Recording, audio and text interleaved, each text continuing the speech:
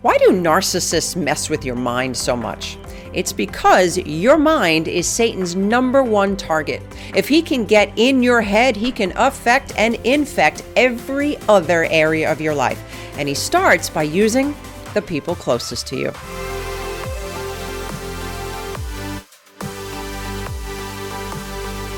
Well, hey, my friend, welcome back to another edition of the Building Faith podcast, where it is my hope to bring you biblical solutions to life's tough challenges. So if you are being blessed by our time together, would you do me a favor and hit that subscribe and notification button? I'd greatly appreciate it. Narcissism is a deeply infectious personality problem that can affect and infect every area of your life. But did you know that there are actually demonic spirits that are driving that grandiose, self-entitled behavior? You see, a narcissist is someone who has yielded to the demonic spirits that are driving their destructive behavior. And these spirits tempt the narcissist with a false sense of hope, strength, and control. And because the narcissist has such a deep sense of shame that they desperately try to avoid and cover up, they actually become easy targets for wicked spirits to have their way.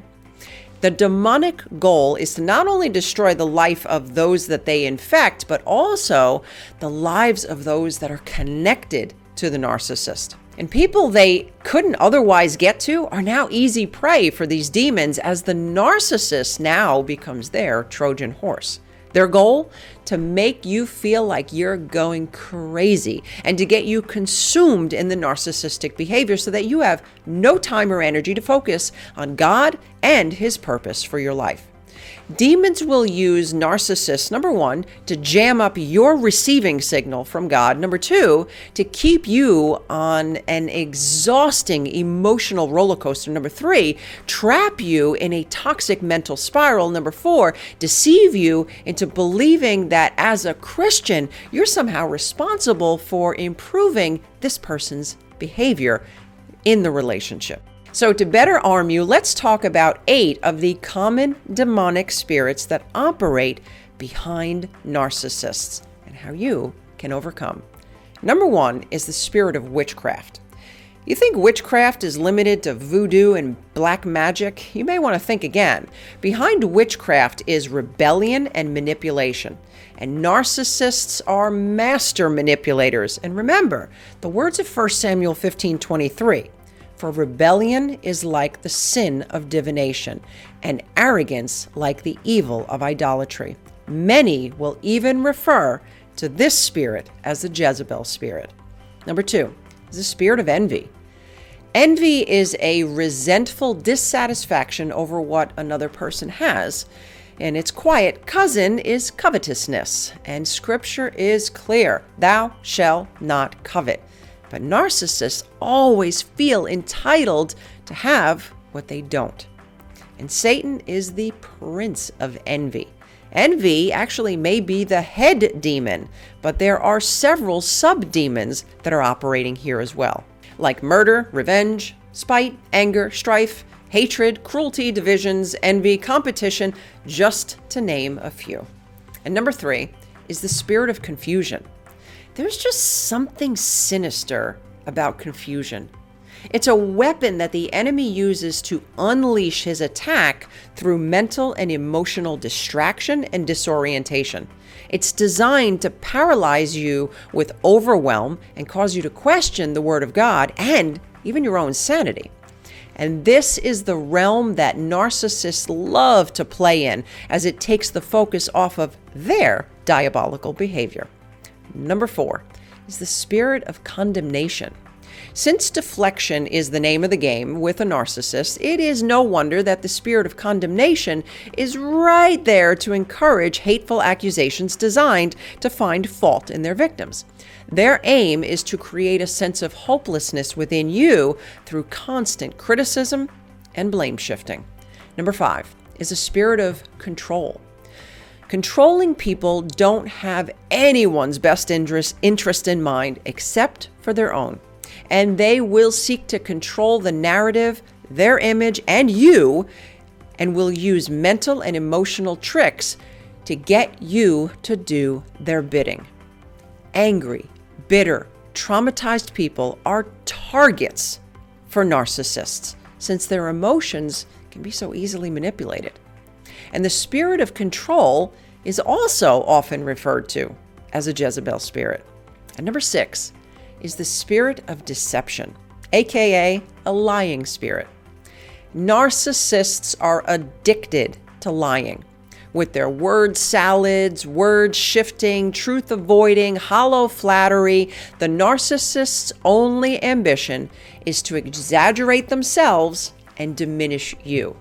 And these spirits of deception open the door to other evil spirits like religious bondages, superstitions, false prophecy, accusations, gossip, slander, false teachings, and, of course, confusion.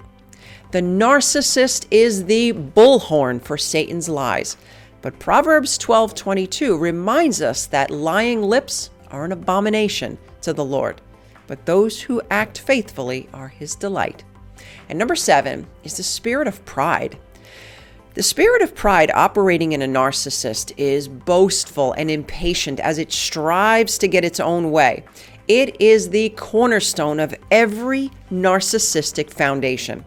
Their arrogant, stubborn, self-righteous, grandiose manner in which they carry themselves can be seen in a myriad of ways, ranging from the way they subtly and not so subtly attempt to exalt themselves, their self-seeking style, and of course, we can't ignore that entitlement that just oozes out of their victim mentality. But Jesus was clear in Luke 14:11 when he said, "For everyone who exalts himself will be humbled, and he who humbles himself will be exalted." And number 8 is the spirit of fear. The spirit of fear weighs heavy on a narcissist. Behind their false bravado is a scared, immature little child who can't function well in life. And although they come across as fearless, it's actually just a facade that they erect to get others to think that they have confidence where there is none. They carry intense shame that they cover up, and they look for targets who are insecure and easy to manipulate to give the appearance of courage. But the truth is they are riddled with fear, and that's why they try so hard to control and manipulate you. So my friend, what do you do?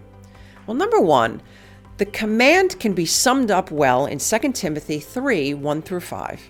But understand this, that in the last days there will come times of difficulty.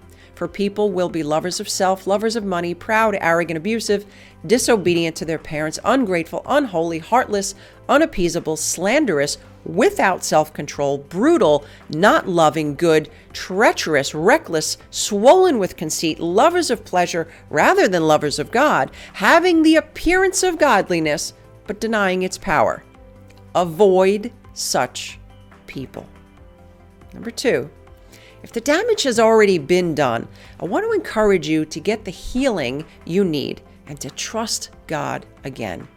And not be so vulnerable to these people in the future. If you need counseling, I want you to be sure to check out our sponsor, Faithful Counseling. They are a network of counselors all over the country that can pair you with one that is right for you. And remember, my friend, it is not your job to change this person. Leave that to Jesus.